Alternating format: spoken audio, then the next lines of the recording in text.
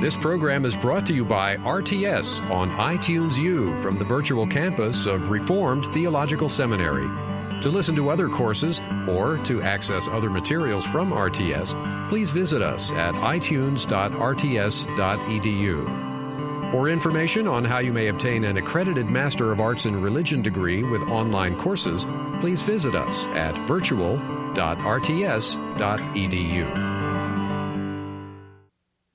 All right, the course structure and objectives.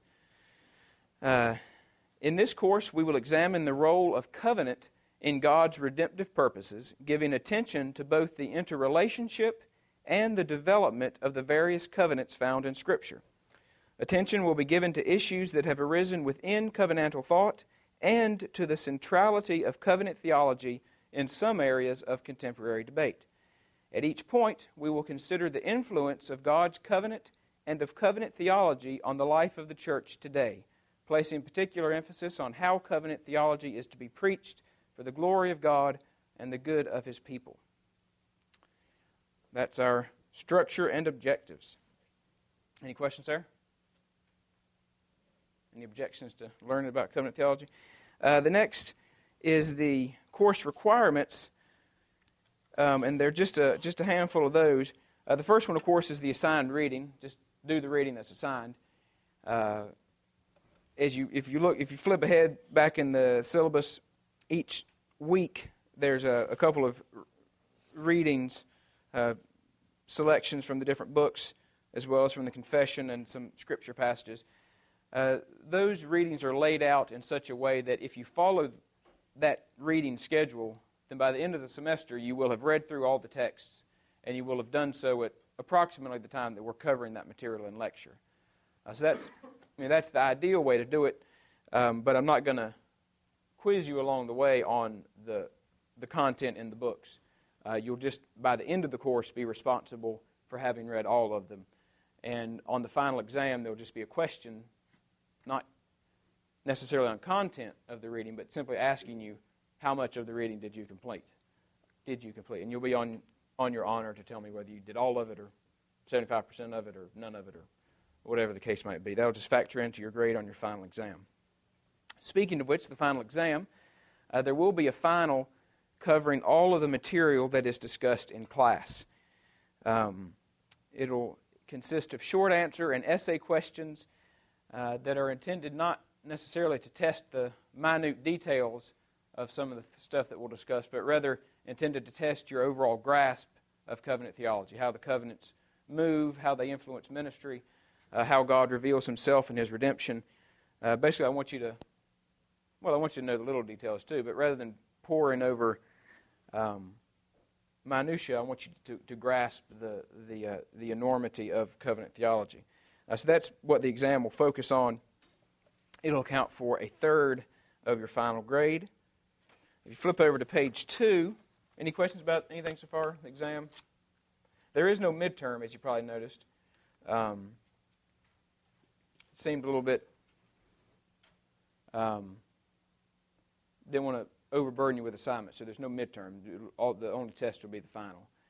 The next assignment is an essay, and each student will submit a 10 to 12 page, that's double-spaced, and you don't count your bibliography as one of your pages, 10 to 12 page essay due by May the 12th, which is the term paper deadline. And now I've left it up to you what topic you want to write about on your essay. If there's a particular area of covenant theology that interests you, whether it be one of the particular covenants or an issue within covenant theology or a covenant theologian from the past or a current debate, whatever it is that interests you, I want you to be able to write about something that you'll enjoy researching and that you'll be able to really throw yourself into. So I've left it open as to what topic you want to write about.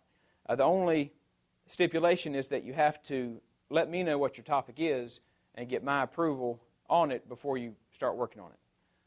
I'll try to help you know whether your topic is enough for a whole paper, but also whether it's enough for a whole series of books, and maybe you need to limit it a little bit. So when you start to have some thoughts about what you might want to do your essay on, just talk to me and we'll nail down a topic for you. On here, and I've put on there that you need to get my approval no later than April 26th. Figure by then you need to start doing some work on it, so that'll give you a deadline before your deadline to at least know what you need to be working on. And on there I've given you a series of potential topics that you could write about. You don't have to take any of those, but maybe one of them will jog your interest, or maybe it'll help you start thinking about some potential sorts of questions that you could write about in your essay. Of course, proper footnote, citation, and bibliography are required, and that essay will count for 1/3 of your final grade. Any questions on the essay? Do you have a ballpark for footnotes and kind of how well researched you want?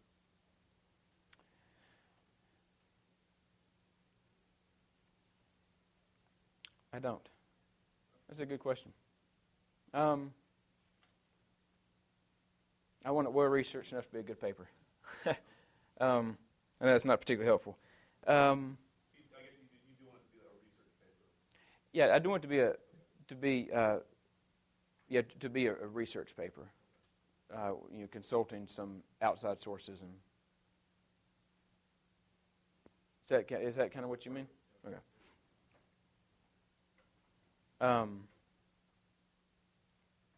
Anything else on the essay?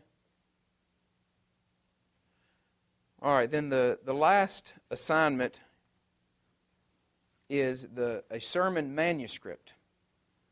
And essentially, I want you to prepare a manuscript for a sermon on a covenant theology text, you might call it.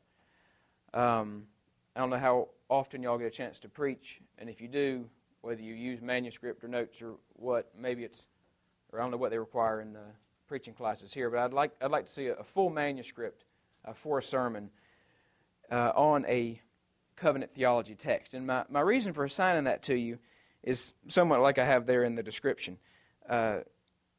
Presumably, since y'all are taking a course on covenant theology, you're interested in covenant theology, you're not going to just jettison it as soon as you get out of the class.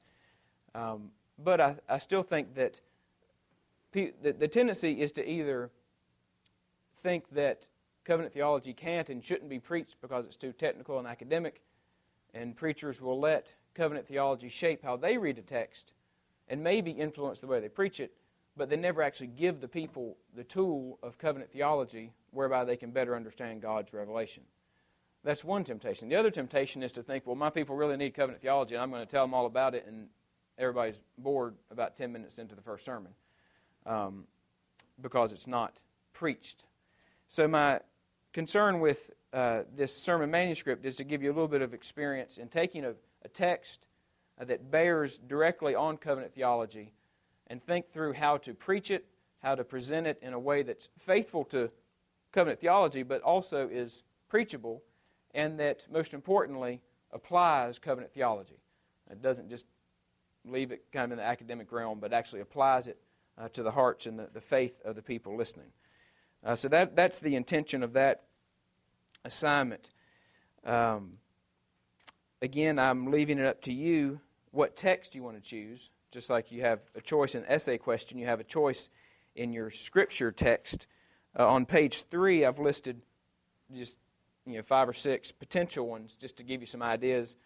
But really, any passage that we discuss in class that obviously has a direct bearing on covenant theology is a good choice. Also, passages that we might not look at in class, but that do have a bearing on covenant theology can also be used.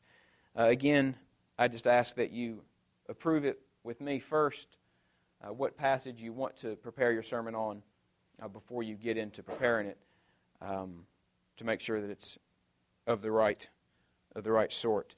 And in the sermon, you'll be expected to not just take a covenant theology passage and not talk about covenant theology much, but actually deal with the covenantal implications of the passage and apply it to the congregation. The due date,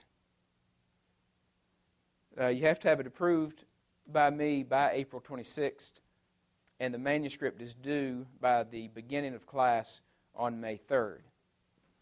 Now, as I say in the syllabus, I've put that due date toward the end of the semester. And if you notice, you have 3 assignments, and they're all kind of jammed right at the end of the semester. I've put the sermon manuscript due that late so that if you wanted to preach or wanted to have your sermon manuscript on, say, 2 Corinthians, you could wait until we had covered some of Paul's uses of covenant in class before you set out to prepare a sermon on it. I put it late enough that you can probably wait till we're done dealing with till we finish dealing with all the biblical overview portions. You can wait till we're finished with that before you begin preparing the sermon if you want to preach on one of the later passages that we'll cover. But, and so that's perfectly fine, but if you decide you want to preach on a passage that we cover earlier, like if you take an interest in some aspect of the Noahic covenant that we'll cover in just a couple of weeks, if you want to preach on that, then I would suggest that you go ahead and pick your passage, prepare the sermon, and hand it in sooner, so that you're not at the end of the semester having a sermon and an essay and a final exam just in this class, never mind what other classes you have. So I would suggest as soon as we strike on a passage that you would like to prepare a sermon on, that you would go ahead and get it approved, do the sermon, and hand it in. You can hand it in any time. It just has to be in by May 3rd. Does that make sense? So I would, unless you just really have a hankering to do something out of Galatians or Romans or something like that, then I would suggest doing it a little bit earlier on in the semester. It'll probably make your end of your semester a little bit easier. And on that sermon manuscript, I would like to see a bibliography of commentaries you've used, other sources that you've used to prepare that, and the manuscript will count, again, for 1/3 of the grade. Any question on sermon manuscript? Just one sort of a generic bibliography at the end. No attempt to make citations as we go through the sermon. Yeah, no, you don't have to have any, no sort of footnote citation. I just want to know what sources you're looking at when you do it. Anything else? All right. As you see on the syllabus, late assignments are deducted 10 points per day. Attendance in lectures is mandatory. Basic sort of stuff. And then you get down to the lecture schedule, and I've laid out here a tentative course of lectures, how we'll move through. We might at times move a little bit more slowly, at times move a little bit more quickly, depending on what material we're covering. But generally speaking, this is the pace at which we'll move through the material. Under each day of lecture, there's a list of reading that if you're trying to pace yourself along the way, that's what you would want to read for that day. And you see there at the end, the due dates are in bold, so you know when those are coming. And just a couple of things we'll meet today and for the next 2 weeks, and then on the 22nd, the spring lecture series here at the seminary. So we will not meet on February the 22nd. Then we'll come back on March the 1st and have class. On March the 8th, we won't have class. I have a presbytery meeting I have to attend. And then on March 15th is spring break, so we don't meet then. But then once we get into March 22nd, we meet without interruption for the rest of the semester. So the first part of the semester will be a little bit choppy, but once we get past spring break, we'll meet solidly after that. Are there any questions on any of that? Or on anything in the syllabus, generally speaking? Do we have class on the 12th? On the 12th. May 12th, I'm sorry, May 12th. Oh, no. Yeah, no, we don't. The last day of actual class is May the 10th. And I think the May 12th, I think it's I think it's a seminary-wide due date. All right. So no questions on anything pertaining to the syllabus or? You may have already answered this. So the readings you have under February 1st, are those readings we technically should they cover. Had you read them before today, some of the stuff in the lecture might sound familiar, but it doesn't. If you haven't read it, it's not going to affect. We need to make sure that, as far as the lecture is concerned, that if we have the February 8th, we need to read what's listed there to kind of go along with the lecture. Yeah, if you're really on the ball, then when you show up next week, you will have read what's listed under February 1st and what's listed under February 8th.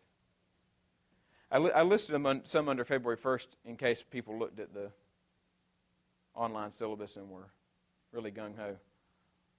I never was that on the ball, personally, but I give you all credit that maybe you are. But yeah. Anything else? All right. Well, it's my understanding that every hour we take a 10-minute break. Is that right? Is that the way that multi-hour? We're in chapel today for an hour. Okay, what time is that? 10 to 11. 10 to 11. So what time do you... Because if you get out here about 10 minutes before, then you can get down there. Is that...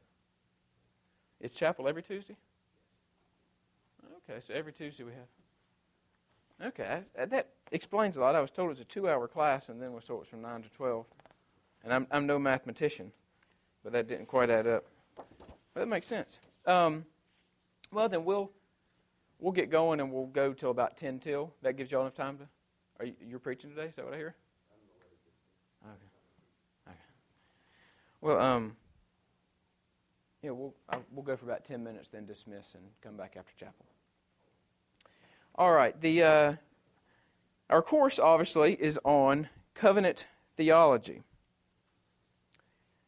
Covenant theology sometimes is referred to as federal theology. You might come across that terminology oftentimes. Do y'all have any idea what covenant theology is? How would you define covenant theology? Any immediate impressions come to mind?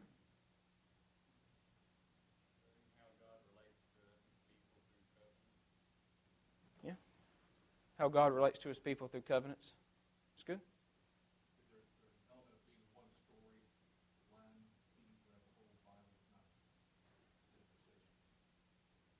Right, you have very much the antithesis of dispensationalism.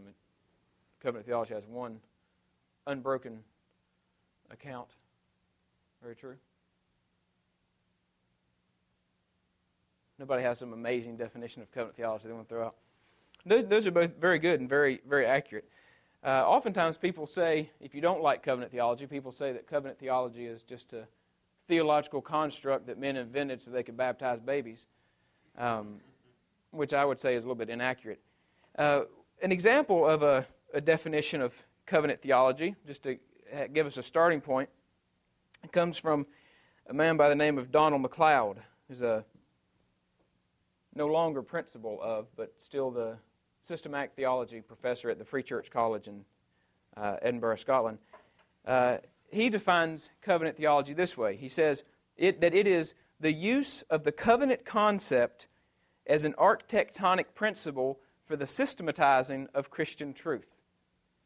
The use of the covenant concept as an architectonic principle for the systematizing of Christian truth.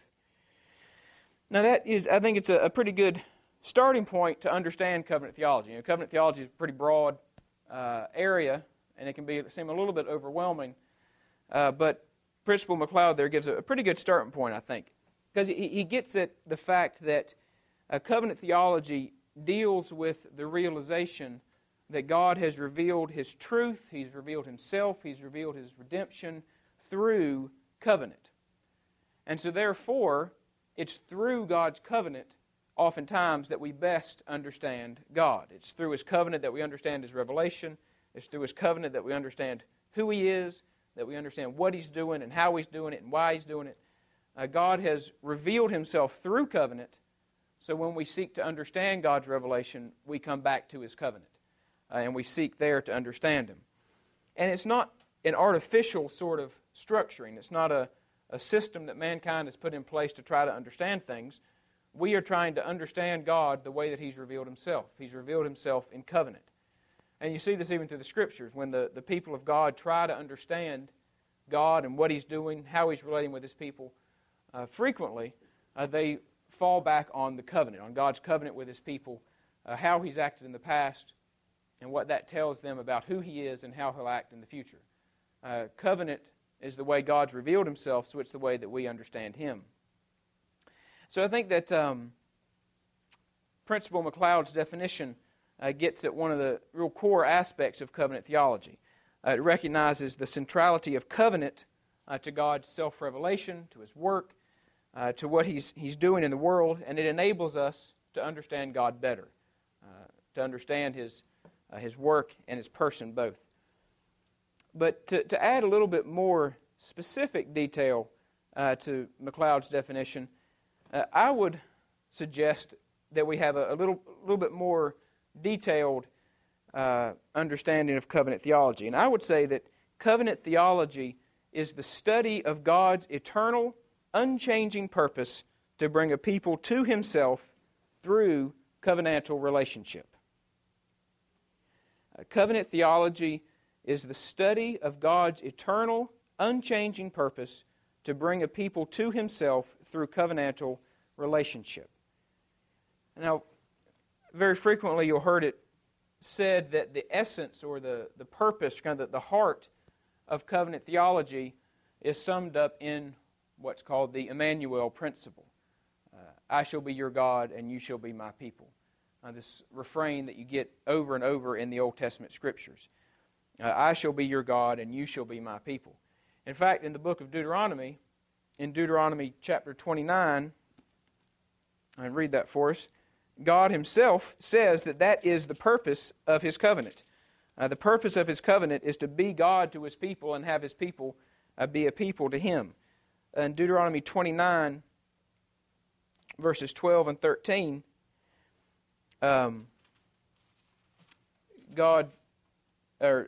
Moses speaking, he says, that you may enter into covenant with the Lord your God and into His oath, which the Lord your God makes with you today, that He may establish you today as a people for Himself, and that He may be God to you, just as He has spoken to you, and just as He has sworn to your fathers, to Abraham, Isaac, and Jacob. God there through Moses says that the purpose of His covenant, the purpose of having His people in covenant with Him, is for Him to be God to them and them to be His people. What covenant theology does is tries to explore how God brings that purpose to pass, how He works through covenant to actually make His people and to be God to them. Covenant theology recognizes that God has this eternal, unchanging purpose and that He, throughout time, is pursuing it through covenant. It's through covenant that He's making His people and He's drawing them to Himself. Now, obviously central to all of that is the idea of covenant. If you say covenant theology is how God draws people to Himself through covenant, and you leave covenant undefined, you haven't actually done a whole lot of explanation. So what is a covenant? That's a pretty important question. Actually, most of the discussion and disagreement that you sometimes encounter in covenant theology really gets back to differences on an understanding of what a covenant is. Men have different views of what a covenant is, and that leads to, obviously, very divergent views of covenant theology. So we need to also start by having an understanding of what a covenant is. Unfortunately, I think that's probably something that's going to take more than a minute and a half. So perhaps before we get into that area, we'll just go ahead and break. The preceding program has been brought to you by RTS on iTunes U from the virtual campus of Reformed Theological Seminary and may not be reproduced or disseminated in part or in whole for sale or for profit without expressed written consent. To listen to other courses or to access other materials from RTS, please visit us at itunes.rts.edu.